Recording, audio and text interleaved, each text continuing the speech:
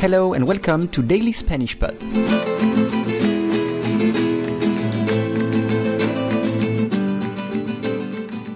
Today's lesson is Segundo Laboratorio.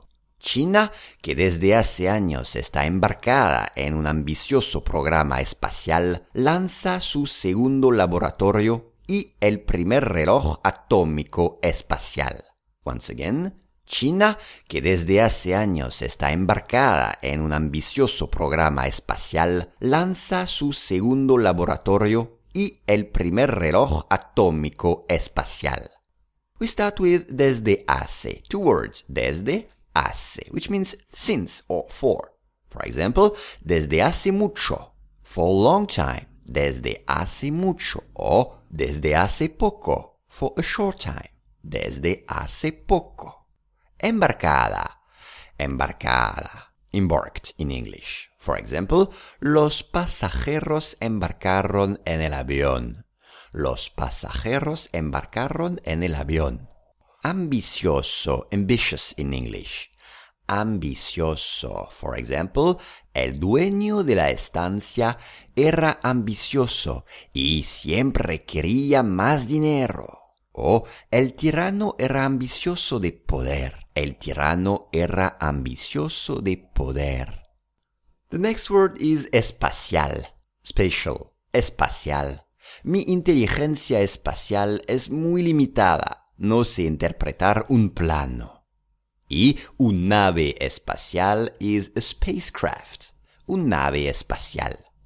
Next is lanzar. Lanzar, to launch. El perro corrió tras la pelota que le lanzó su amo. El perro corrió tras la pelota que le lanzó su amo.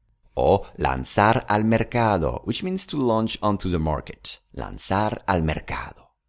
Un laboratorio, laboratory, un laboratorio.